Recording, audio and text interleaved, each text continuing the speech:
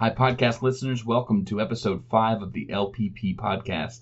My name is Zach Rhodes, and I'm a coach at LPP, or the Life Process Program. LPP was founded by Dr. Stanton Peele. It's an online program that offers personalized help, including written exercises, and then written responses from a trained addiction coach. The program also provides one-on-one communication between the person using the program and the respective coach. The coach will then communicate with you in a way that you prefer, either through written messages or a call or video interface. LPP coaches are also trained to talk about addictions in a way that puts the people seeking help at the center of the dialogue.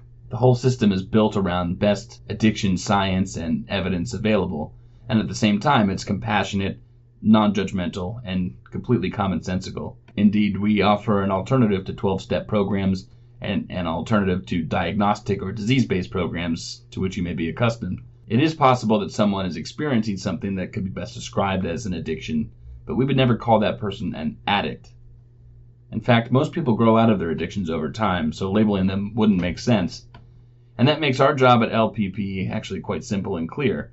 We're just helping you understand and articulate and perhaps expedite the process of overcoming addiction, a process that you may well have achieved on your own over time. If you want to learn more about us, you can visit the website lifeprocessprogram.com or follow us on social media. Links to all of those things are in the show notes.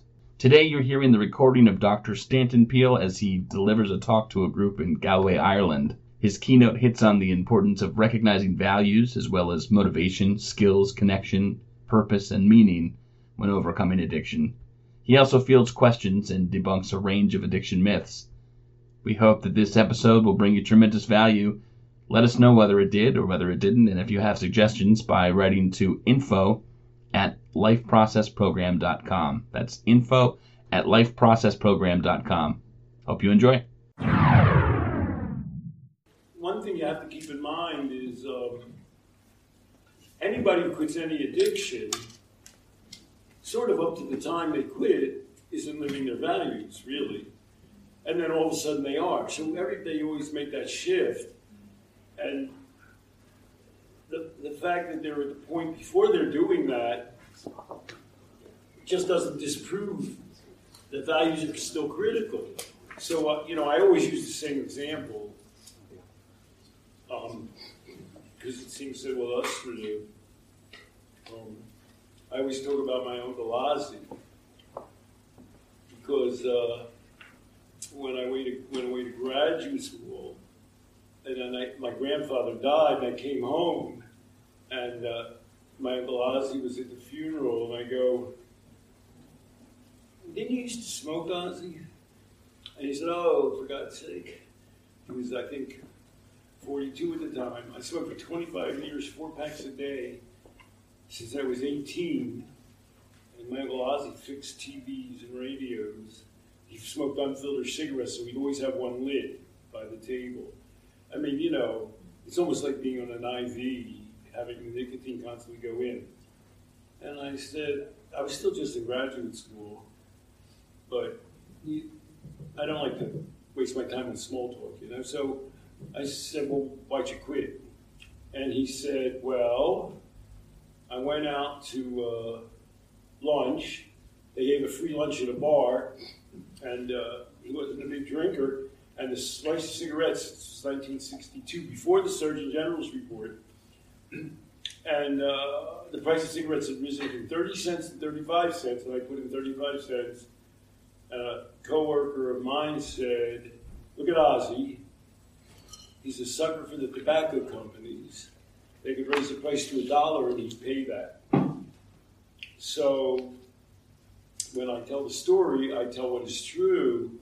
My Uncle Ozzie was a big labor activist. He worked for GE, but he was always shop steward. He was always standing up for some guy who was being punished. He was always going, tooth and nail with the company. And so, he didn't tell me. He said, when she said that, "Look at Ozzie. He's a sucker for the tobacco company." I said, "You're right. I'm going to quit." And she said, "Well, can I have that pack of cigarettes? And he said, what do you mean, it weighs 35 cents? And he smoked that pack of cigarettes and he never smoked again. Never. So 25 years, 4 packs a day, that's heavy duty. But then he lived through 92. So, you don't smoke for 50 years, you're probably okay. And he said to me, I never once before that moment thought about quitting. That's what he said. And he had I have 2 cousins. He had a 6-year-old daughter and a 12-year-old son. Whatever, So, well, why did my Uncle Ozzie quit smoking? There's a lady he worked with said 8 words to him. Why did he quit? What happened? And what value was going on there? What value was my Uncle Ozzie? What's that? More principle. What's that? More principle than that he was The not. principal political statement. Yeah. My uncle was highly politicized. Yeah. And so that lady sort of got the key to the right value. And, of course you could say, you mean he wasn't political until that lunch? That makes no sense. It was somehow that she was allowed him to make that connection to a value that was kind of really crucial to him. His whole life kind of was organized around that. And somehow she was able to surface it for him by just saying the 8 words. Look at Uncle Ozzie's, is it 8, whatever, 12, suffer for the tobacco companies. And that was unbearable to him. And so it was sort of like, well, I'm going to quit smoking or I'm going to die. It was just that important to him.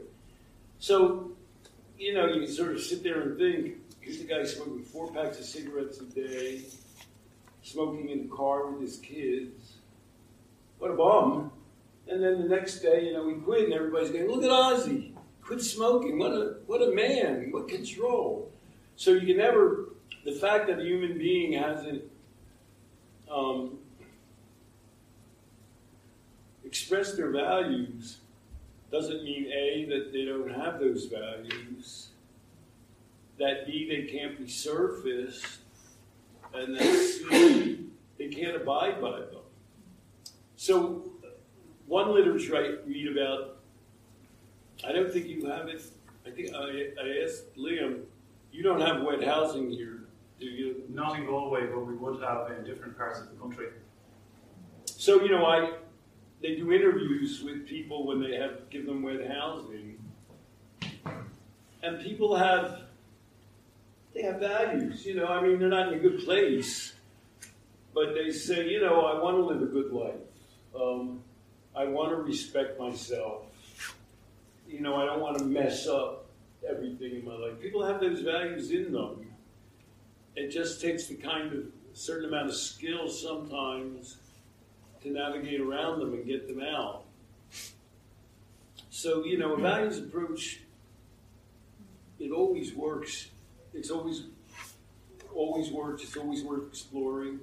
And because a person's not prepared to express their values at point A, doesn't mean that that's still not a very powerful tool at point B. And even if you're talking with them about their values, and they're still struggling to make them work, it's still worth doing. So another place that I'm on the board of a place called Above and Beyond. I do have some kind of work a little bit like yours. Well, I'm only on the board. It's in inner city Chicago. And it's a man named Brian Cressy. He's some kind of famous billionaire investor. He set up an open access family recovery center. And, his concept was what we talked about, what Pauline talked about, the people that require the most resources get the fewest resources. So he opened up a place that does that. And, at the board meetings, he'll have a guy come in, and They're homeless. They've been addicted for years. They're not people in a good place. But still, a guy will say, well, I really want to reconnect with my grandson, you know what I mean? And, then you go, how's it going? And, well, I didn't see him this month. But, it's still very much on his mind. It's still something he very much wants to pursue. Possibly he'll never see his grandson, but it's an ideal that really keeps him motivated and keeps him going. The one thing you're doing, the problem I don't usually, when I came here, the first thing Shane talked about was the letter that woman wrote, an email about me speaking at Trinity. Then when we showed up this morning, he goes, you're wearing a tie and suit. I thought you'd be wearing a Hawaiian shirt. And the reason I'm wearing a suit is because Above and Beyond had a fundraiser. And the CEO called me up and said, Stanton, you have to have a formal suit. This is not, the mayor's going to, so I went out and I bought a suit. So I'm wearing it here because how many times am I going to wear a suit? So I figured, well, I'll do this. So when I went to the fundraiser, you know what? They're doing a really valuable thing. And Ryan Cressy understands those 4 pillars. He understands these are people who need a home, health, a purpose. They do education and job and community. He understands that. But they don't have a treatment program. They don't have a clinical director. They have groups. They have AA, they have SMART. They don't have any skills training groups. So I have mixed feelings about them. Do you think, do you have a training program? Do you have an actual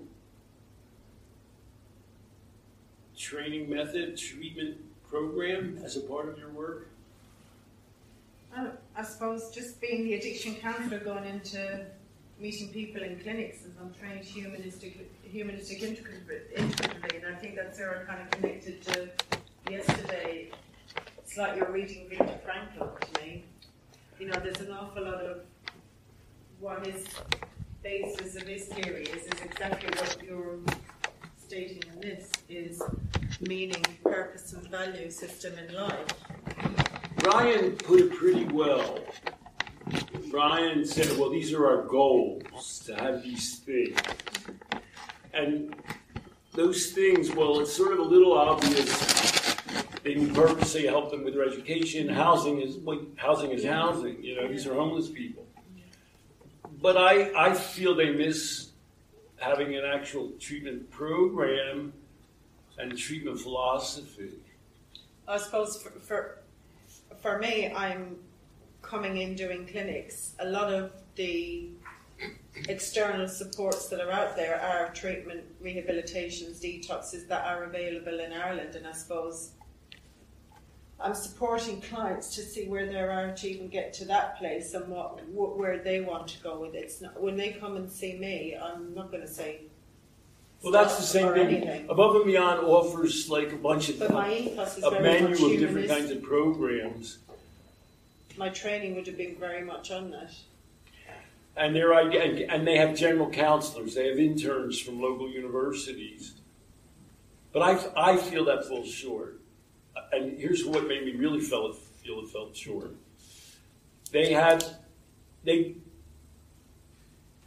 Brian Cressy is a high roller. There were a lot of rich people at this. It was at the Drake Hotel. So I guess I've never been to a fundraiser. They raised $600,000. The mayor was there. And they had a speaker. And the speaker's name is Brian Leaf, and he's an ex-football player who became addicted to pain pills. And so he spoke, and he's a good-looking guy, he's a good speaker. But I felt that the values that he expressed, and he's a recovery kind of guy, I don't, they weren't consistent with where I thought the program was. For example, he told one of those typical recovery stories where one guy he knew who he said he was addicted to pills, but he put alcohol in with that. One guy he knew, he drank and he ended up dead. That's a typical recovery story. He goes, you don't have control over what happens after you drink. That's their story. You only have control about when you first take that first drink. I'm sitting in the audience, and I'm thinking, well, I don't believe that. And do we believe that? Does Above and Beyond believe that? Because, these guys are out in the street. They're going to take drugs again a lot of times. Do we really believe that after that happens? And so I started fantasizing about doing an intervention with the board and saying, well, do we have any basic principles? Do we believe in harm reduction? Now, this is a private agency.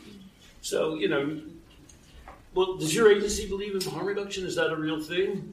I suppose as agencies, and we both work in similar agencies, harm reduction, I suppose it's whatever works for the person where they're doing less harm to themselves. Yeah.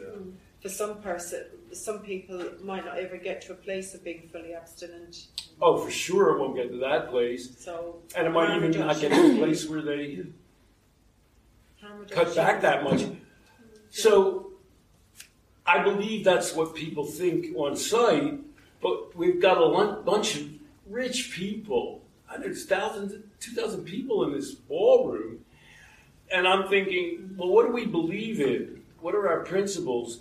Does everybody on the board share those principles? And what does it mean that the speaker doesn't express those principles? And what does it mean that we're not educating the public about what we believe in? Because in America, maybe more than Ireland, harm reduction is a hard sell. In America, everybody's heard of AA in America. Everybody thinks, well, that's what you do when you go for alcoholism. Yeah. That's just it. So, I'm sitting there thinking, do we have an obligation to try and tell them that we think differently? I mean, they're given a ton of dough. And everybody knows that we're trying to help people in the inner city. Everybody can figure that out, that we're not helping professional football players. So why they got a professional football player to speak, I don't know. And do we have any values that are sacred to us that we wouldn't violate, that we would just... And the other thing I thought about Brian Leave was, I talked to the CEO. He came to the treatment center that morning. He was late. When he got there, he ate breakfast. He didn't really... $7,000 they paid him. He didn't really care. He doesn't give a shit about these people. So to me, it's sort of like one of those books, he's not really into you. You're having a relationship with somebody who doesn't care about you. So I thought it was degrading myself. So I was wondering how I could do an intervention at the board meeting. And, I was going to say, the board is a bunch of people there like this. I was going to say, start at the basics. Do we believe in harm reduction? Well, do you know what harm reduction is? I mean, some of the people know, but some of the people are like business people. Do you know what harm reduction is?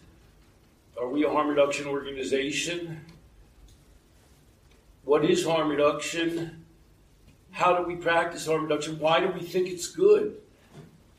What is our organization's values? Do you feel everybody's on board in your organization? Yeah, we are lucky. We all work consistently. You're lucky people. Absolutely, yeah. Because I don't really know they have counselors there, but they're interns. I don't know what they believe in. So that's really that you have values clarity in your own organization, and that you all are on board. That's a wonderful thing, because we don't have it. We have at the Life Process Program. We have it pretty much. All the people that we train, we really know, but that's often not the case. Are harm reduction values county-wide? Does everybody kind of get on board? Does everybody? What organization do you work for? I'm retired at the moment. I've come from a nursing background. She's retired at the moment, Stanton. She comes from a nursing background. So, what's you just want to find out about things? Yeah. How about you? What's your organization? I'm a teacher with an organisation called the GRETB.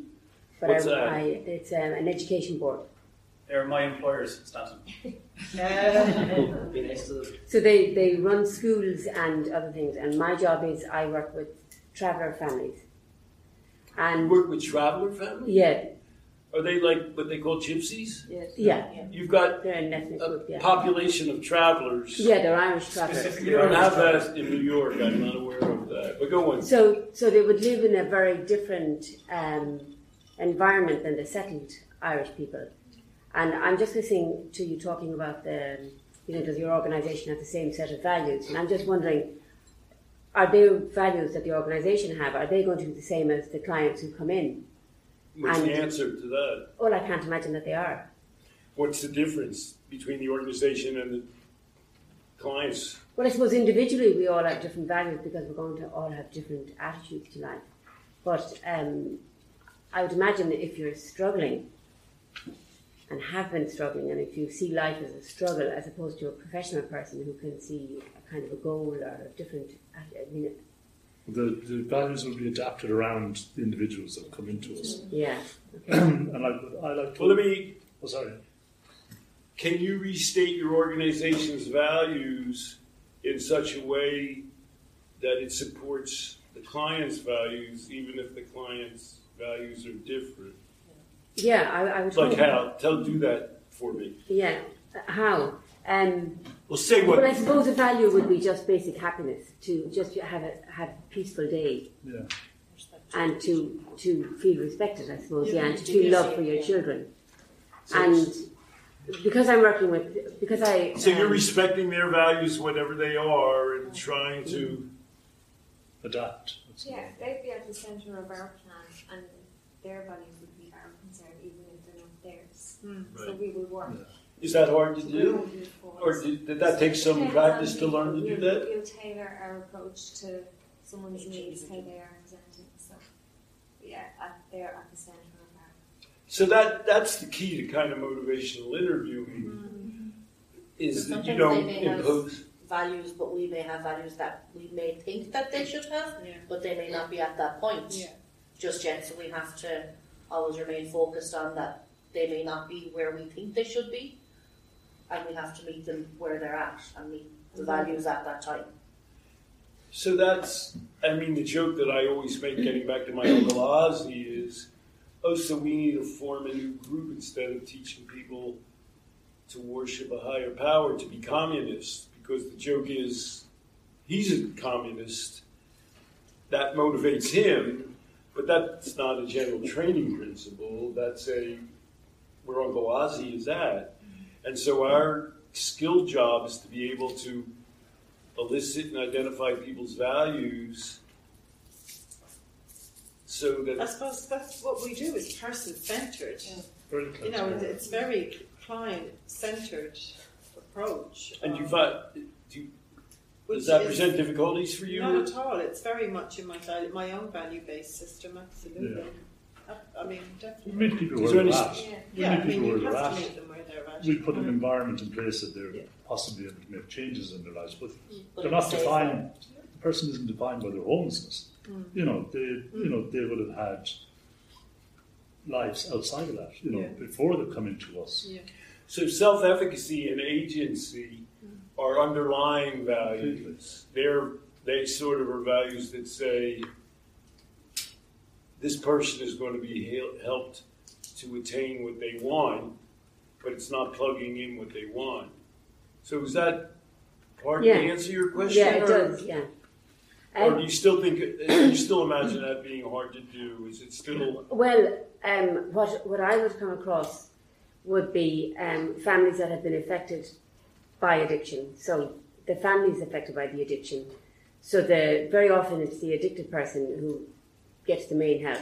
Now I know families are involved in it, but in situations I'm thinking of, the addiction may not even be in the household. The addiction may have gone, but the family has been, for maybe 3 generations, been affected by addiction. Do you work with the whole family? Yeah, but it's very difficult because the answer will be something like, no, that's not how we do it. No, that's not how we do it. You're told that's not how you do it? Yeah, that's not the way we are. It'd be a bit like if an American was to come into Ireland and try and tell us how to do something. As an Irish person, we say, that's how you do it in America, but that's not how we do it. And so with this ethnic group, there is that feeling of, that's not how we do it. But it does cause a lot of problems, with children, especially teenagers in school. The behaviour can be quite erratic, and it's kind of from an emptiness, really. It makes you emotional. We're developing a family. I'm a great admirer of the original CRA. And we're developing a family component for the Life Process Group. And the guy who's doing it's a man named Zach Rhodes and me. And he works as a child developmental specialist with kids. And we just wrote a book called Outgrowing Addiction with Common Sense Instead of Disease Therapy. And I just got Robert Miner, I'm not making this up, this week to write a blurb for it. And in the book, we have a section about where craft doesn't work. Bob Miner's a pretty nice guy. He wrote me, I'll do anything I can to support you, Stanton. But this one section, I think you got a few things wrong. And the difference we feel between what we do and craft does is this. And craft to me is very much like Al-Anon. Well, for one thing, craft, its bottom line in America is to get somebody into treatment. That's what they do. And we're going, what we're trying to do is to enhance the family's resources going forward to be able to deal with, let's say it's a kid with a drug problem, to deal with that whole family thing. We're thinking we're strengthening the whole family. Is that a little bit what you're saying? Yes. And that's not what Kraft describes its goal as. Their bottom line is getting people to treatment, and Al-Anon's the same. Protect yourself. It's not about helping the whole family. So I don't think. So we had a table, and we said, we think environment is right. People can concentrate a bit more on things. Right. I'm interested in what you talked about, and it's the note we hadn't cracked, obviously, addiction, but the taking the responsibility. Just because I'm an addict doesn't mean I'm stupid. So when I tell you to fuck off, or I decide not to wash for 3 weeks, or decide to drive the car, back in the day, it was the moral judgment was, it's his fault. And then at some point that all shifted. You talked about that this morning, where then it was around the addiction that, they're helpless. They can't help themselves. What's your feeling on all of that? Well, so in a way, maybe what you're challenging me in saying is the values approach a little bit like the old moral responsibility approach? That is a tricky one.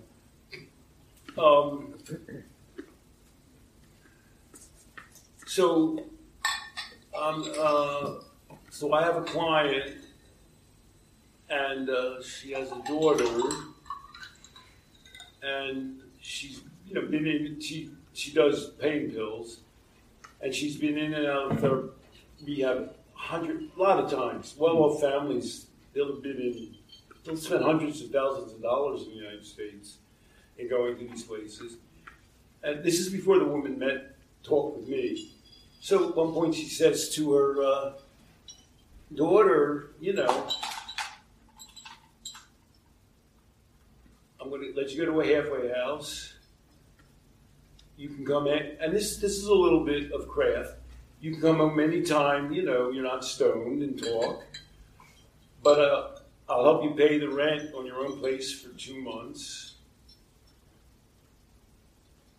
And then say la vie. Now this is a way involved mother, you know what I mean? She's not a derelict mother. Yeah. And, it does sound like tough love, but it was her judgment that her daughter, and this ended up being a happy story. The daughter just graduated with a nursing degree, and they're very close. But she had to make a choice at some point to say, and there's a little bit of craft in there, but, you're going to have to live by yourself here. The girl wasn't adult. Yeah. And, it sounds like tough love, but, you're saying anytime you're trying to find help and you're doing what, you're working or going to school, I'll help you. But if not, I can't. Because, it's just going to tear the rest of the family apart, which is a craft thing. So it does sound a little bit like the old values model, You're going to have to be morally responsible for doing that. Yeah. So as a therapist, that's sort of a hard thing to do sometimes, to tell people, you're going to make a choice. Yeah. You're going to live by that choice. Just think about it. I'm going to help you think about it. But you're going to have to live by that choice. And that comes up a lot, if you're going to get divorced, if you're going to leave your family, people are always doing all kinds of things. Yeah. All I want you to do is to think all the angles, and I don't want you to feel bad at the end of all of this, but, it's your life. That's a hard thing to do. And parents sometimes have to learn to do that with children. And it's my belief that parents are less and less able to do that with their children in America. People don't do that. Do you have children? Yeah. So, one thing I see all the time now that is children that never de-individuate from their parents. That happens in America. It's like a whole thing. People now move to the college communities where their kids go to college. Yeah. So you go, huh? People here just try and make the move away. Close the door. By the way, when you come back, we'll have somebody else living in your room. What happens in America starts creeping over here, Yeah. So people do that, and they're not able, people who themselves have been through, sometimes people who've been through a lot of duress themselves have almost you would think, these are people who must appreciate, who they've overcome a ton, they must really appreciate independence in their children, but they often have the craziest opposite reaction. Yeah, it's like trying to provide what they didn't get, and they overcompensate. So how do you know what that's like? The thing I'm talking about?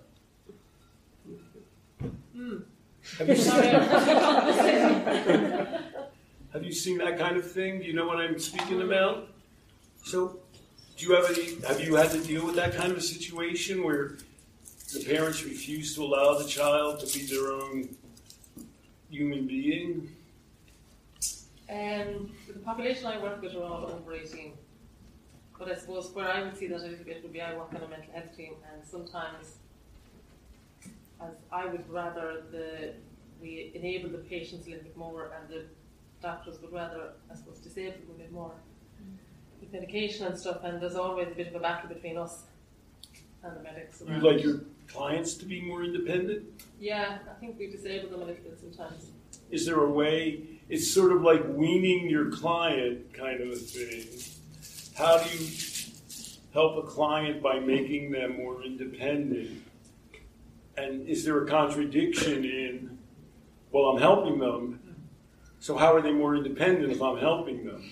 How do you give help in a way that encourages the individual to be more independent? Is that a guidance? You guide the person. You give them the information and the support, and then you let them go in that direction that they choose to go in. You might bring them part of the way of the journey, that you know then they're safe to do. And sometimes it doesn't happen because they have to come back, and then you go and you try it again. But so you're always available. Yeah, but you don't punish them for what you think was not the correct choice or correct decision. They may come back themselves and say, well, I chose to do this, but it didn't work. Can we try again? But it's a leap of faith where you're sort of telling the person, you know, you're going to have to go out and live or die, you know? And you know, it's a hard thing to do, but here's my way of thinking about children. Remember my value, remember I asked him what his biggest value was with his kids, you know? When people say, oh, I want them to be nice people, but my value is agency. Because I think if your kids aren't their own person, then you're not a parent, you know what I mean? They can't be your child forever. That just can't happen. And so, you know, at some point, you know, you have to let them do that, and it takes a leap of faith, and it's possible a bad thing can happen. But if my value is, if you don't give them that choice, if they don't end up being independent, that's already the worst thing that can happen. So that's it. Yeah. Two things, Standen. One being around what you were saying earlier on about the values of an agency. Okay, and if we talk about values, or we talk about what's important to people, you know, what they prize. So similar language, you know, what they value, what they prize, what they're. Well, I guess the question I would ask back with above and beyond their principles and their values, are they the same thing? I guess they are. What do we believe? If principles and values are the same thing, I think they are. If they are, then it's a good thing. Yeah. Oh. Sometimes. Well, sometimes I mean, not. those are just synonyms. I guess the question is, do they have principles? Does everybody in the organization know what the principles are? Mm-hmm. I mean, one thing I'm not afraid to do is to ask the stupidest questions of all. You know, I don't mind going to a harm reduction organization and saying, what is harm reduction? Mm. You know, sometimes you ask the stupidest questions and you get the most amazing answers. Do they know what it is? Do they believe it? And do they practice it? And do they propagate it? Do they believe in their values enough to tell other people this is what we stand for? Is that true of your agency? I work for the Health Service Executive for the HSE, so the main public healthcare provider. So I think there's like 80,000 employees or something like that. So that's not true for my organisation. But within my service, within the organisation, my department, that it's a drug service, and we say, yeah, we're a harm reduction service. Well, that's good. We aim for that. You can't ask for a ton more than that. But yeah, you can't ask for the Irish government to be harm reduction. Yeah. Exactly.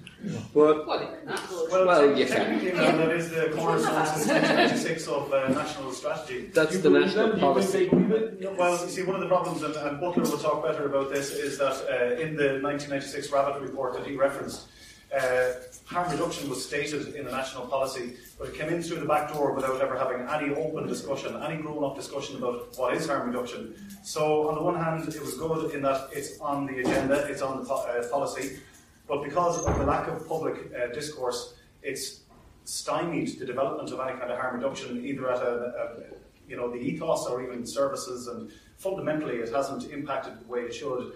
in terms of increasing people who use drugs' rights, essentially, is what harm reduction, one of the tenets. And that's going to be, that's a hard sell. When you know, well, we're teaching people to use drugs right, you know. Sure. I mean, they do have places in New York that teach people how to inject heroin, and, you know, so you don't get an infection.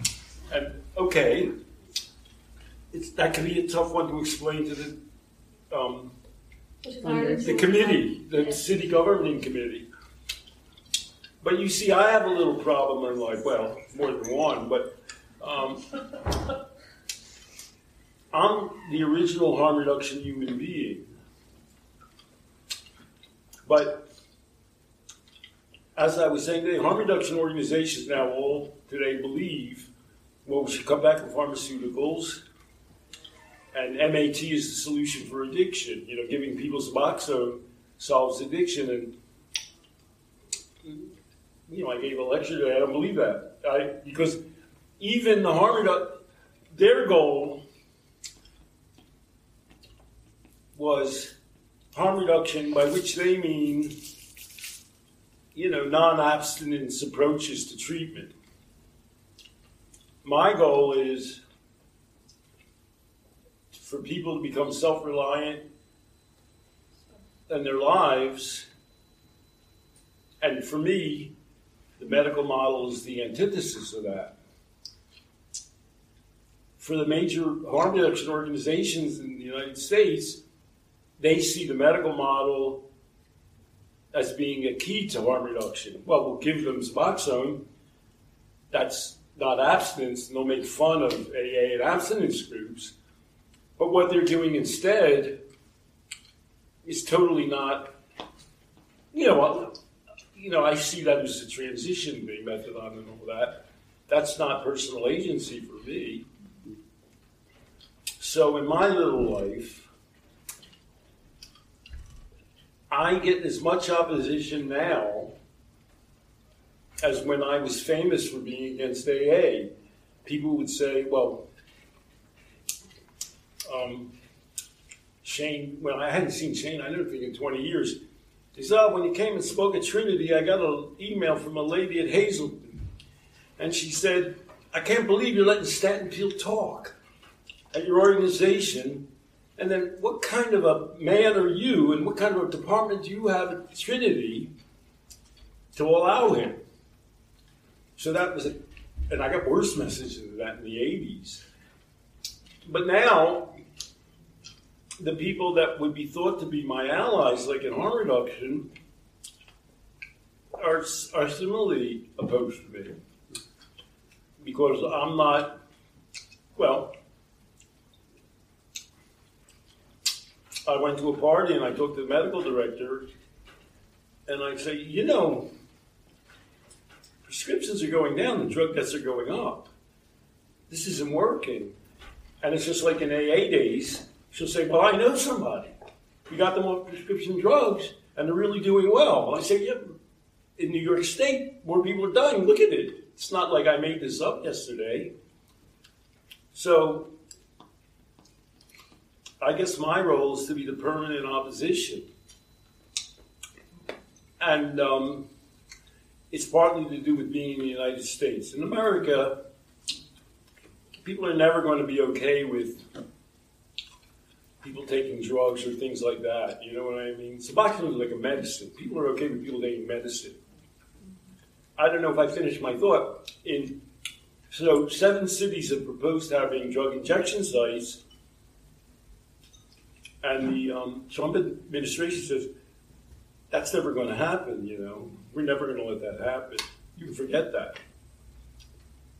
And the United States took 10 years to do clean needles. So, you know, my basic principles are opposed to the primary goals of that organization. So I feel I'm a little bit closer in tune, you think, with your way of, I mean, there are people in your organization that think about things more my way, would you say? Yeah, I think, you know, it's one of those things that I think there's always going to be nuanced differences, even if we're never going to perfectly marry together. Like there would be some things that you said today that you know well, and that's why you said them, that I wouldn't agree with, right?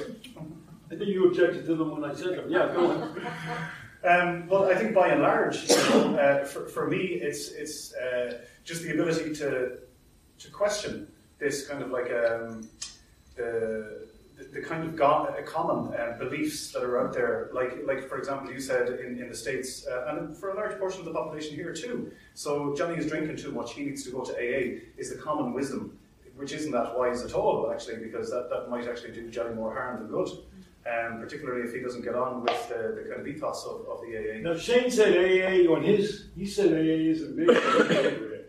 Yeah, I think what he was saying was, in terms of the influence that they would have had in promoting the disease concept here in Ireland, it would have been short-lived and very limited, because I've kind of seen the responses in an official capacity that the AA have responded to the question, do you guys buy into this disease concept? And they come back with this really balanced answer saying, look, to be honest, we're not going to get into that. All we're interested in doing is providing this space for people who have this shared goal, and that is lifelong sobriety. That's it. So in that way, they're quite balanced. And look, for me, I wouldn't say that I'm anti-AA. I'm glad it's there. It's not my cup of tea, but I have worked with people that actually have life-changing kind of like results of that. But I accept that the success rate is believed to be around about 5%. But then I'm going to say that will be the same with any modality. Well, I guess the problem with AA and 5% is after they fail, AA has nothing else to do for them. Absolutely, sure. And what we have. But I think where you and I agree most, in America, what's the worst thing about the medical treatment model is it's going to fix people without dealing with their lives. That's where you and I are most in agreement. Definitely, and I think we would both agree as well that if you get somebody to believe that you've got a chronic relapsing condition, you've just disempowered them for the rest of their life. If they so you and I, we're 99%. I was in work this morning, spoke to a guy as I was walking out the door, and I was telling him I was coming to this meeting, or coming to this training, and he's an AA member. He's in our service at the moment. And I explained to him about your thinking around in AA. And he turned around and he says, do you know what? He says, every morning I get up, I say the prayer. And all it does is it reminds me of alcohol. That's what he said to me this morning. He said, well, you got a spare ticket. So that the fact that they're actually human beings who believe this, and and Pauline's whole presentation was you have to integrate services. To me, that's like a gift from heaven. We don't have that in the United States. People. I'll be honest with you, though, we don't have much of that in this country as well. I would have to say Cool Mine is fairly stand out there in terms of the treatment field. Unfortunately, in Ireland as well. Unfortunately, in Ireland as well, we have a treatment modality in a couple of areas whereby it is a 13-week program based on religion. Based on typical religion, where people are sent in there, they stay in there, they're detoxed in there, they stay there, do a program, they come out there with any life skills. They don't know where they're going, they don't understand what life is all about. And now, I know it works for some, but there's no one here in Ireland that will push things. This is what I find. And I think, again, because I did the Masters under Shane Butler, and he spoke a lot about that, and it's this whole concept of, you're right, most of the residential treatment providers in this country do have religious roots. And there's another really big problem, and that's subsidiarity. So the government see that, I see the nuns over there, and they're running a treatment, we'll fund them piecemeal when it suits us. But the bottom line is we don't have to do anything about it now because they are. And so you're right, it's not pushed, it just perpetuates.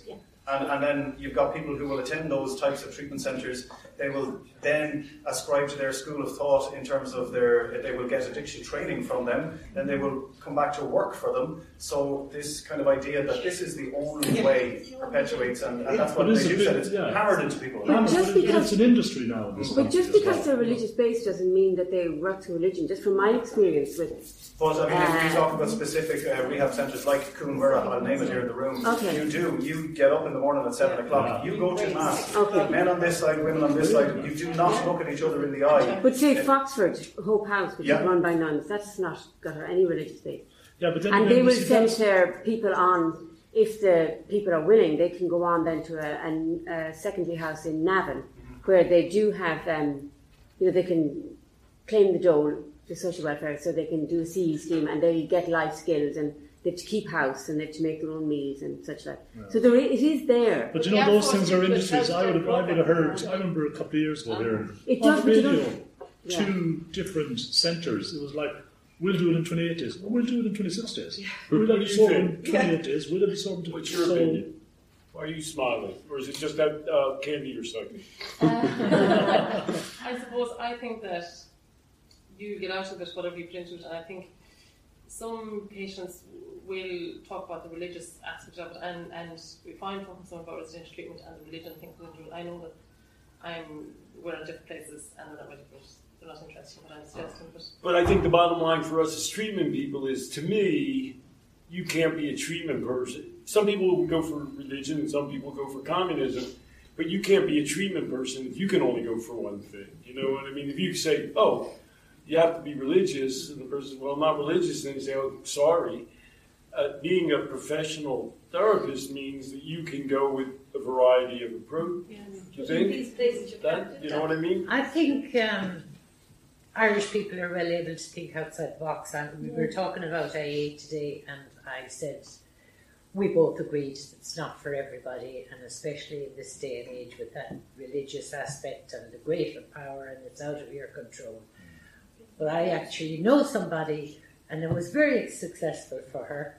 And she said anytime they went on about the greater power and they looking into leaving the powers that be, she said, I looked into my heart and I felt it was there somewhere. And I just got rid of all that. She believes in nothing. But that's asking people but she a lot. Believed she had something. That's asking people a lot to say, she adapted it. We're going to tell you therapy, but you have to rearrange it in your mind. That's making them go an extra yard. And that's choice. Yes. And fair play. But in these, oh, I know. Yeah. Where you are forced to go to Mass. You are forced. You do not have freedom of choice. You know, and I'm very anti that. Very, you know. But in the rooms themselves, you're not forced. Because the rooms are run by the rooms. No, the rooms are run by the groups, the AA themselves. Well, actually, you see, that's another kind of a bit of a complicated thing, right? So again, the AA is very balanced in the way it kind of comports itself. But what you find is that individual groups are all going to be distinctly different based on the personalities that are in there. Yes. So there are some AA rooms that you will go into and you will be told it is a disease, even though the fellowship itself has a more balanced kind of like take on that. Well, that gets back to a question. Does an organization have principles? Do people believe in them? Do they agree with them? This is the part that I wanted to just raise the question about earlier, Stanton, was the values are what's important, principles, whatever word you want to use on it, but we'll call it values for now. The values of an organization. Yeah. First of all, if they're clear, because sometimes they're not clear. So if they're clear, secondly, then that gets mediated by the staff that are working there, because just because an organization has a value or a principle, the staff that are working there may not hold that, and will have differing slants on that value. And then the people who are attending that service may be only attending it because it's the only service they can access, and it doesn't fit with their values. There's a big difference between a client and a professional. Yeah. And then there is a question: does an organization have principles, fundamental, principles? Can an organization function if they don't really believe in certain fundamental principles? Can they? Depends what you call fundamental, but and then I guess you have to make a choice if you're going to work for them and say, well, I don't agree with that fundamental principle. But for a lot of people who are service users in our service, they come to our service because they have a very short list of places that they can get any service from. Yeah. Your job is to respond to their value. They don't have to believe in the principles of the organization. Yeah. That's their job is to just get help. Now there's one. Can I come on to my question? Yeah, that the idea of, I think, an organization should have, and it's probably has to operate between some goalposts, but the organizational value should always be somewhat inverted, that it's a value of service. We are of service to these people. Now, maybe we're only of service to people who want sobriety. That could be an organization's value. Okay? What do you mean by sobriety? They want to be abstinent from alcohol and all drugs. Sobriety doesn't mean that. Okay. Sobriety's AA took over the word. Sobriety means not being intoxicated.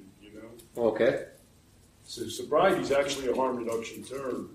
Okay. Remember, I was talking about being careful about language. Yes. In America, they'll say about somebody they're not sober, and they mean they took one drink. That's what they mean. Yeah. You don't mean that, do you? Yeah. No, I don't mean that. So be careful. In terms of that, okay, that this organization here, that's their value, to have all people who come to their service abstinent from alcohol and other drugs. Fine. We get all the time, though, that those values of that organization, those values of service to people, get messed with by the staff because they're not actually following through on what the values of the organization is. Yeah. So they're not meeting their own basic principles or values. They're not. By the way, another way that comes out in the United States is 12-step rehabs and AA are constantly saying now that they practice motivational interviewing. And how could that be? Yeah. They don't let you come in and say, well, my goal is controlled drinking. Yeah. So that shows kind of inauthenticity, which means that they're not really, they don't even believe, they're not standing by their own values.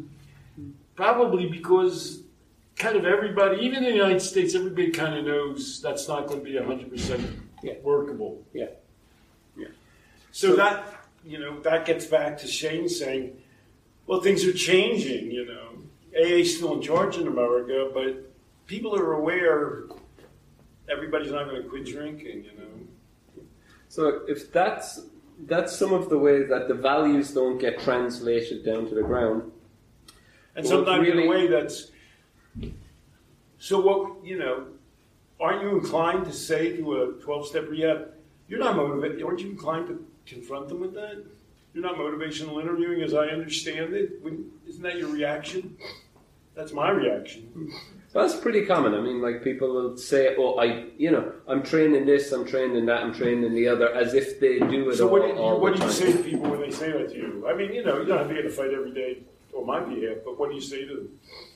Well, if people say that they're doing it, unless I see evidence otherwise, I kind of go, okay, well, it's good that you're doing that. But most of the time, then, you talk to service users or people who've been to that service or whatever, then they say, that's not what happened to me while I was there. So I can recount that to people.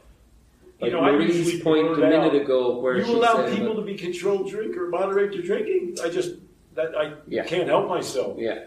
I don't believe them. Yeah. Marie's point a minute ago that she made about, people in some rehabs being forced to go to Catholic Mass, regardless of what religion they are or what belief that they have, And then the same rehab might say, we practice motivational interviewing and we practice this and we practice that and we believe in autonomy for clients and all of that. So you can point out sometimes that people values what it says on the tin isn't what you get inside. And sometimes you're hoping with the client to make them change, but sometimes with these organizations they're being duplicitous. Write a letter to the judge and say, I'm an atheist, so you telling me I have to go to AA? And no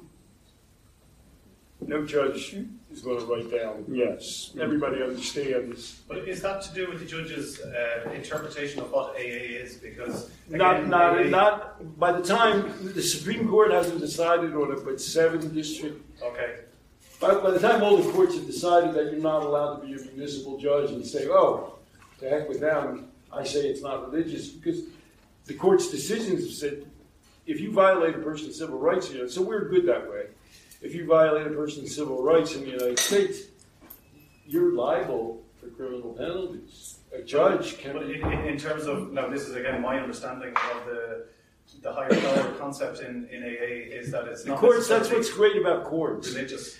That's what's great about... People always say that. Tripod there. The courts say, all the court decisions read, well, we know AA is very effective, we know people love it, But when you say to people, you have to go to a higher power, we count that as religion. That's just religion. It's not, you can debate it, but that's, you can't tell people to turn themselves over a higher power. But isn't it sad in Ireland that if a person, like Brendan was trying to say, that, and yourself, I think, Liam, that if someone hadn't got another place to go, okay, and their family were forcing them into a treatment facility, and that treatment facility is forcing religion on them. How do you feel about religion personally? I was waiting for that one. I sense, a kind of, I agree with you 100%, but you don't like that, huh? People being forced into religion. No, because, what it does then, the person in there is resenting their treatment. We're straight right. away. They're resenting because they're being forced. If not, they have to get out. Well, there's no clinical explanation you can make. One job I had is that here's the thing that happens in America. It happened, a doctor gets caught, whatever, pilfering pills or drunk driving. They have a board. The board is always made up of guys in AA. And they say to the doctor, you have to go to a rehab. And the rehabs are all 12-step. And the doctor, let's say he's like a neurosurgeon, he's making, in America, a ton of dough. And he goes, okay, whatever. And he goes there and he sort of thinks, well, whatever. And then they say, you have to believe in a higher power. And the guy says, well, I don't know. That's not the way I roll. And then they say, well, we're going to kick you out and take your medical license. Then they would hire me. Because the guy said, that can't be right. You don't go in and get surgery. And they say, what do you think of higher power? I'm a surgeon. And so then when I would make a case, he would have to have a lawyer because it's usually in another state. The two arguments you make is this board a state representative, in which case they're breaking the law? And the second thing I say is, where do they have something called informed consent in America? You know that concept? Yes. That's where you say, well, we can do A or we can do B. Which do you want to do? You have to tell people that. And ironically, the only place in the world where that didn't take place was like addiction treatment. They say, well, we have A and you're going to do A. So it's clinically, the reason they have informed consent is because in general, people are going to do better when they say, oh, I want to do this. That's just the way life works. And it's in therapy, doubly so. If you just say, well, what do you want to do? Then you're more in motivational interviewing. Then if the person doesn't do it, you say, oh, I thought you wanted to do this. Well, if you don't want to do this, what do you want to do? Well, you do the other thing if you want. That's your motivational key. So there's one, it's hard to describe my life. When I come to an organization like this, basically nobody attacks me. So it's almost like I have to say, oh, God, what's this? Most places I go, people attack me. But nobody here has mentioned the one thing I'm most attacked for in the United States currently. Aside from MAT, that's a whole new thing. In America, everybody's totally into trauma therapy, which is you get traumatized when you're young and it rearranges your brain, then you're a drug addict for. And to me, and the man most associated with that is a man named Gabor Mate. And so if you kind of search in Google for Gabor Mate, my name comes up next. Because, and Gabor Mate is giant. Everybody loves Gabor Mate. He's got that sexy Austrian accent, Everybody loves him. Good-looking guy, And everybody likes trauma therapy. But all the data show, there's no data that doesn't show sitting around and talking about your trauma doesn't work to get people better. That doesn't happen. All the data show that forward planning, how am I going to give coping skills, purpose, all the same stuff works for everybody. I mean, you can't, if somebody's been raped, you can't ignore it. But, there's no spending all your time talking about the rape and things getting better. That's just doesn't happen. So in the United States, any place I'll go, so people will go, what do you think about trauma therapy? Or what's your argument with Gabor Mate, So, but nobody here says that. Everybody in America says that. What's your argument with Gabor Mate?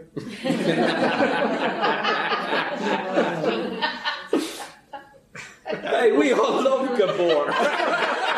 Now you mention it. It's going so well. You just lost the room, buddy.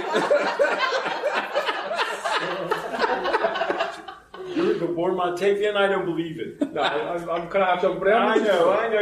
You're pulling playing with me. But I can tell. Well, so I say it doesn't work. Well, I have a personal story about Gabor Mate, and sometimes my life just plays out like a movie if I ever get famous enough. So I had lunch with Gabor Mate in Vancouver, and people thought, well, they'll get together because we both kind of agree. We're both not like you're genetically programmed to be addicted. That we kind of agree on. We have sort of a similar political orientation. And so, at some point he starts, getting into me and all, and then he does this trick he does, which he does at every workshop. That's how I met Zach Rhodes, the guy I'm writing the book with, went to a workshop. He does the same thing every time. He goes, is there anybody here who's had an addiction who doesn't think that they were traumatized? And some poor idiot raises his hand. Gabor Mate's not going to let you say, I had a happy childhood, the guy says. And then, he'll keep going and he'll go, well, how'd you get along in school? And he said, I got along pretty well. I wasn't the most popular kid. And then, he'll go, well, did you ever have any negative incidents? And he said, sure. And then, he'll go, did you tell your parent? You're not going to win. Gabor Mate up at the front of the class and you being some imbecile in the room, he's going to cut you down.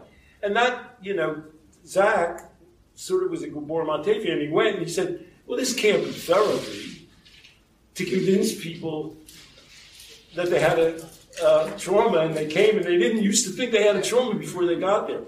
So when I had brunch with Gabor Mate, he actually said to me, I sense that you have a deep-seated personal pain that you're not revealing. He's going to pull Gabor Mate on me. I say, well, you're kidding me, right? I know this trick, you know what I mean? It's not going to happen. So I don't think he's an authentic human being. That's what I have against Gabor Mate. So does he believe everybody or just addicts have had trauma? Well, the line he uses in workshops is there anybody who feels they've had a significant addiction or mental health problem who feels that they weren't traumatized? Okay. And then he'll work them, and then the audience applauds. It's like the gladiators. You know what I mean? They're watching this poor schmuck be cut up, and I guess they're thinking, thank God that idiot's not me. I suppose what it is we like to see a cause. We don't like to think something just happened. We like to see, There's a reason for we've been kind of in, cause and effect. But there can be this is why. Your argument is the therapy doesn't work. The person may have had a trauma, right, but it's sitting around talking about it isn't going to help it. Right. It's not an effective therapy, and he doesn't even have an effective therapy. No. He doesn't say, now we know you have a trauma, we do X. Yeah. He doesn't have any therapy. He said, well, now you know we have a trauma. Good. So now we've spoken about that. Yeah. So everybody in America, even Adama says well-addressed traumas. Well, okay. But of course, one big issue is, well, is this trauma happening now? That's a whole different thing. Are you in a traumatic situation now? Then you're obligated to do something about it. If you're getting raped or beaten now, but that's not, The question is then, why is everybody not addicted? Right. Traumatized. It's hard. You can't really find a human being that hasn't had something that couldn't be had a trauma. And you can make the argument that people do the best. People do the best. People do the best when they. I hate to say this. It sounds like, and I say people do the best when they ignore their traumas. I like people. After a while, they explain to you, "Oh, I was brought up in Russia and I had to escape when I was 6 or something like that. Geez, I never knew that." And they go, I don't talk about it.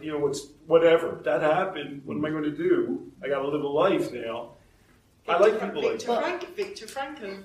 But what if you have a client that is saying that the trauma that impacted them when they were 6 or 7 is causing them to drink or use drugs or gamble? How do you handle that?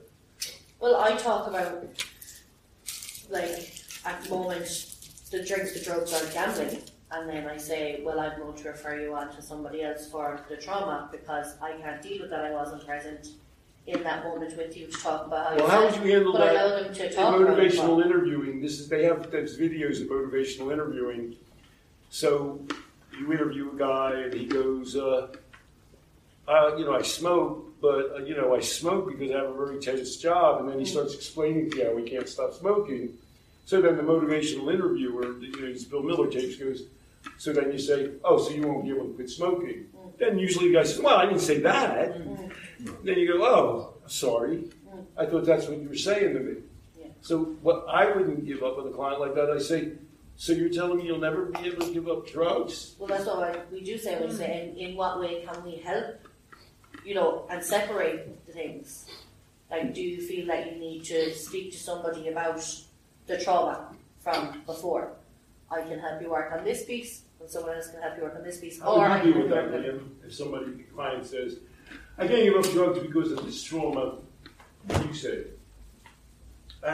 Like Marie's just said, look, I'm not a qualified counsellor, and I think they're very clear when I'm interacting with anybody. So to me, on the one hand, look, I can't really safely kind of help them with that traumatic experience, other than to tell them that okay, it's, we can empathise with and say that that's awful, but I'm interested in how you've got this far. Actually, how come you're not drinking more? How come you're not drinking? You're getting therapeutic. You say you're not a therapist, but those are very therapeutic techniques. You're going, if trauma is your basic problem, I'm not the right person to help you.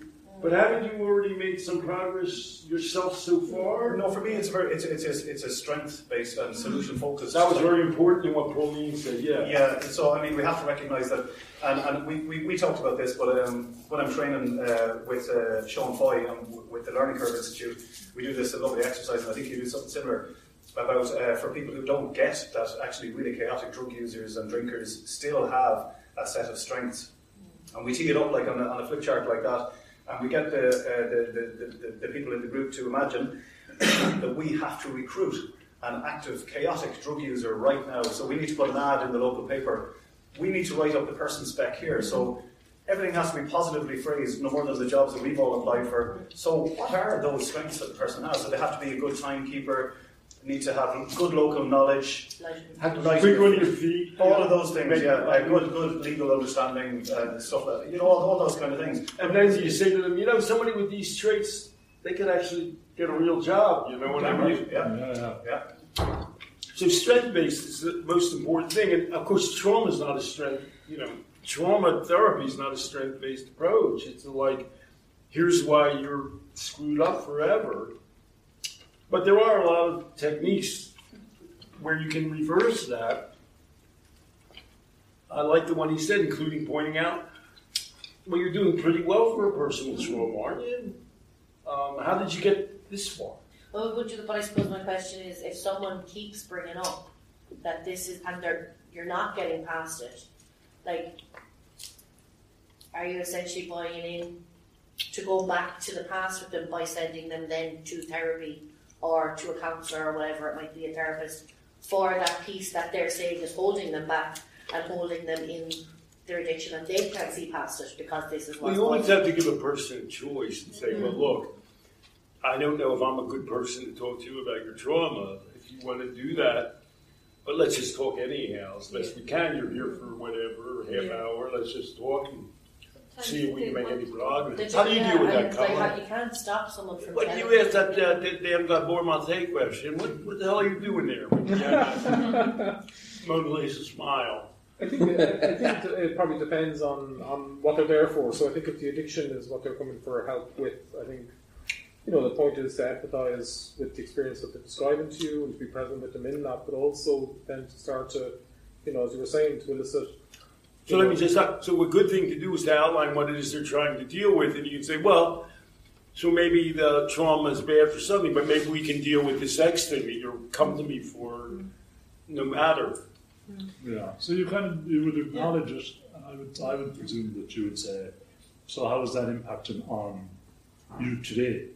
Say in your situation, as in the homeless services, how is that impacting on your homelessness? How is that blocking you with your homelessness? So you're kind of keeping it in a certain direction that you're familiar with, that you're not going off into full-on counselling person. Well, I'd be inclined to listen to what the person has said if there's so much want to talk about it. That would be my opinion. So do you think therapists are people who have to deal with a lot of failure? You have to be capable of dealing with a lot of failure and disappointment if you're going to be a therapist. Is that true? What do you mean about yourself?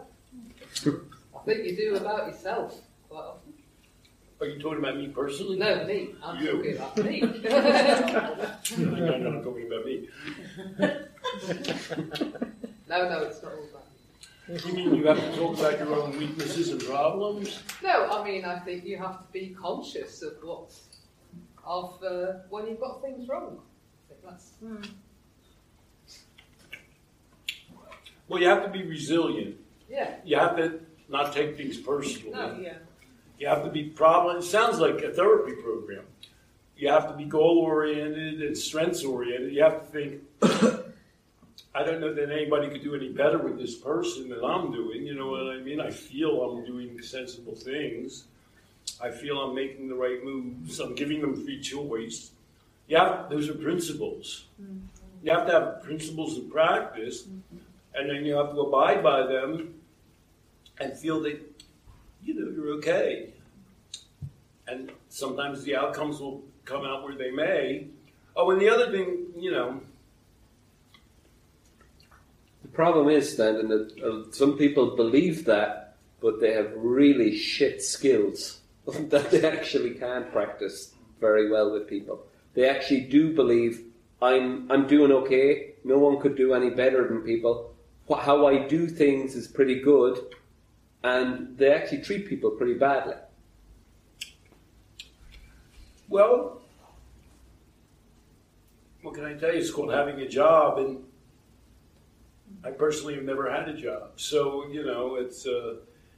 it's a choice you have to make if you're really willing and capable of going out there on your own and just saying, well, I'll take the responsibility for practicing my own values. But on the other hand, I admire a man like Liam who has certain values, and he's plugged them into an organization, and the organization to some extent expresses them, and they like the work he does, and then he brings in other people to try and expand the horizon of their ideas a little bit more. Is that a fair statement? You want to stretch the boundaries? Yeah. That's, and then he's got a job and a life. But I think for me, Brendan, just on that, I think you're right. And one of the things in attending the updating my MI skills this year, one of the big take-home messages for me was, gone is that theory about rolling with resistance, which implies that it's the person on that side of the desk that's actually being resistant, and they've replaced it with this idea of discord. And it's like, no, hang on a second, is it that person being resistant, or is it something that I'm doing or not doing that's basically causing this? And are this? you talking about yourself as an employee in that situation, or? Oh, I think so, yeah. I mean, look, I think you're on a slippery slope if you think that, I'm doing perfectly here, that I am able to master all of this with everybody. And I think, it's back to that kind of thing that you're never going to be able to get on with everybody. We've all had that experience when you walk into a room, the person hasn't even opened their mouth and you go, oh, jeez, I really don't like this person. Yeah. And if that's happening in a like a therapeutic or a helping setting, then to be honest, I think you're limited in kind of any kind of effectiveness that you're going to have if you don't have that kind of, I think they call it therapeutic alliance, but just that fit between two people, regardless of what model you use. And you're talking about a client and therapist. Yeah. Or I think even with colleagues, there's some colleagues that you just Well, I think there's two different. As a therapist, I don't think you're allowed to say I don't like this person. If you're a professional and somebody's paying you money, flip it on its head though. The person comes in to see you. Well, then they can go away. Oh, absolutely. Then they can say, "Screw this guy. I hate him." Yeah. There's a free choice. And then when you're in an employee situation, it's good to reflect. Well, maybe I'm pissing this person off, but I need this job. You're not. But as a therapist, you're obligated not to reject people. I think. Mm-hmm. So that's just the way life goes. You've taken on that job, and you can't say, well, you got to be religious, or you can't be religious. So, what did you hope to gain from my coming to Galway? All I was really keen to do was, in a way, to kind of like figure out, just get even like a head count of we filled the room successfully here today. Well done. 180 people thereabouts, right? And I didn't know, honestly, because it's all he came, he filled the room, right? But for me, it was to try and even just have a snapshot of kind of like who's in the room, what is our stance on this whole addiction area. I take great comfort in listening to Shane Butler take it apart as well. This idea that it's a social construct. It's this set of human behaviours that for some people become destructive. It's a relatively new phenomenon. They had to call it something, so they called it addiction, right? But that's a little academic, and don't you find that's hard for people to translate into? I'm not sure. I give people enough credit to be able to get their heads around that, actually. And and again, it was the main, the fun. If you were to boil it all down, I wanted to put this on was to kind of showcase that look, there is no concrete one way to view addiction, really. That there's a set of things that you could look to do to maximise potential for positive outcomes. But at the bottom line is, if we're not trying the stuff that research shows is evidence-based, then really we're pissing into the thing that I say is, if the numbers are going in the bad direction, then we must have to rethink what we're doing. I like to plug into the actual death rates. That's a nice hard number where you can throw a graph. But I do wonder if that isn't talking about two separate subjects there, though. Whether that's kind of mixing up the public health. Well, at a minimum, we're doing is not helping. You might say, well, we're not the reason for it. Somebody could say society's really going wrong. Now, you notice one thing. Remember that guy, Brian Leaf, his name was, back at the football player. I always try to interact in the here and now with people. You must like that, though. Even though I'm sure. Except it turns around to bite me in the arse in the middle of 180 people. Yeah. It's a good balance. My wife is okay. I like okay, Stanton. What's it? She's more than okay. I exactly well put. But she was happy. She wasn't depressed. She was happy. But I like the difference between me and Brian Leaf is if I go someplace, I want to prove that I've been there. If I believe a certain set of things are true, I believe they're going to be demonstrated right in my life as I live it. And so I'd like to draw it in to the actual conversation. When we talk about mindfulness, we talk about being in the here and now. Brian Lee that's a signature he gives everywhere. They give him 7,000. He's a big football star. That's nothing. To actually be someplace and to look at the people and talk to them and ask them questions and fit that into how you're feeding back to the group. That's my goal. And that's why I am the only lecturer who gets up there and starts asking the audience questions. You notice that, I guess. Because I do that. Why do you think I do that? What's that? To make people uncomfortable. He's good at that, all right. Challenge them, so it's provocative. What do you think I do it for? To get people interactive. That's a little better slant. It's provoking us. Well, but in a way it's true. It's true. you're not changing people's thinking. To change people's thinking, they have to be a little uncomfortable. If they like it too much, then they're thinking, well, hunky-dory, we're good. Her opiates are addictive, what's the problem? So I don't mind dwelling on an uncomfortable topic and throwing it out there and let everybody be uncomfortable. Maybe I lack a brain chip, A lot of people think, oh, Jesus, I don't want to have people be uncomfortable out there. But the second reason I do it is, keep people awake. This guy might actually call one day, and what the hell is he actually saying? And then the third I want people to engage. If they're not thinking, was he right, is he wrong? Then they don't care. They didn't pay any money. So you say, well, what do they care? They'll sit here if the guy's entertaining, that's good enough. I want people to put their money on the table. And then the other thing is you were saying, well, I don't exactly know what people in the audience think. Who knows what everybody's thinking? I always, you're not going to find out very much. In a workshop, if I had a whole day, if you call in 20 or 30 people, you're going to kind of get a pretty good idea of where you're going. I didn't have that kind of time. But I am trying to figure out, well, what are people thinking about all this? What are their actual attitudes? And if you just get up there and talk, you'll never know. So I have values in a presentation. To be in the here and now, to let people participate, to demand that they participate. And it's a little, people can be uncomfortable. And, sometimes I'll say, I almost said at the beginning of this, I say, I'm going to be challenging your ideas. Anybody... You can leave now, you know what I mean? If you don't want that to happen, I'm not going to do. But if you're here, that's the agreement you're signing on for that. So what would you say the values of the Life Process program are then? Of LPP, what are the values of LPP that you hold for when people either become a coach, one, and then become a client? The other, are the values the same, or are they? Well, no. Your job when you're in an educational position. Well, we had a deal. He wants me to challenge people and make them think new things. Your job in LPP is to help people. Challenging people you're only challenging people up to the point where you're saying, didn't you tell me that you want to stay married? But that your wife is very uncomfortable with your drinking, just work that out for me. That's discomfort that's therapeutic. And the goal is, you're going to have to work that out one way or the other. You're going to have to drink less or get divorced. That's where it's going. But my goal in making a presentation is, it's okay for me to make them uncomfortable, to move them off center, and to make them go home and say, what do I really believe? It's a different job.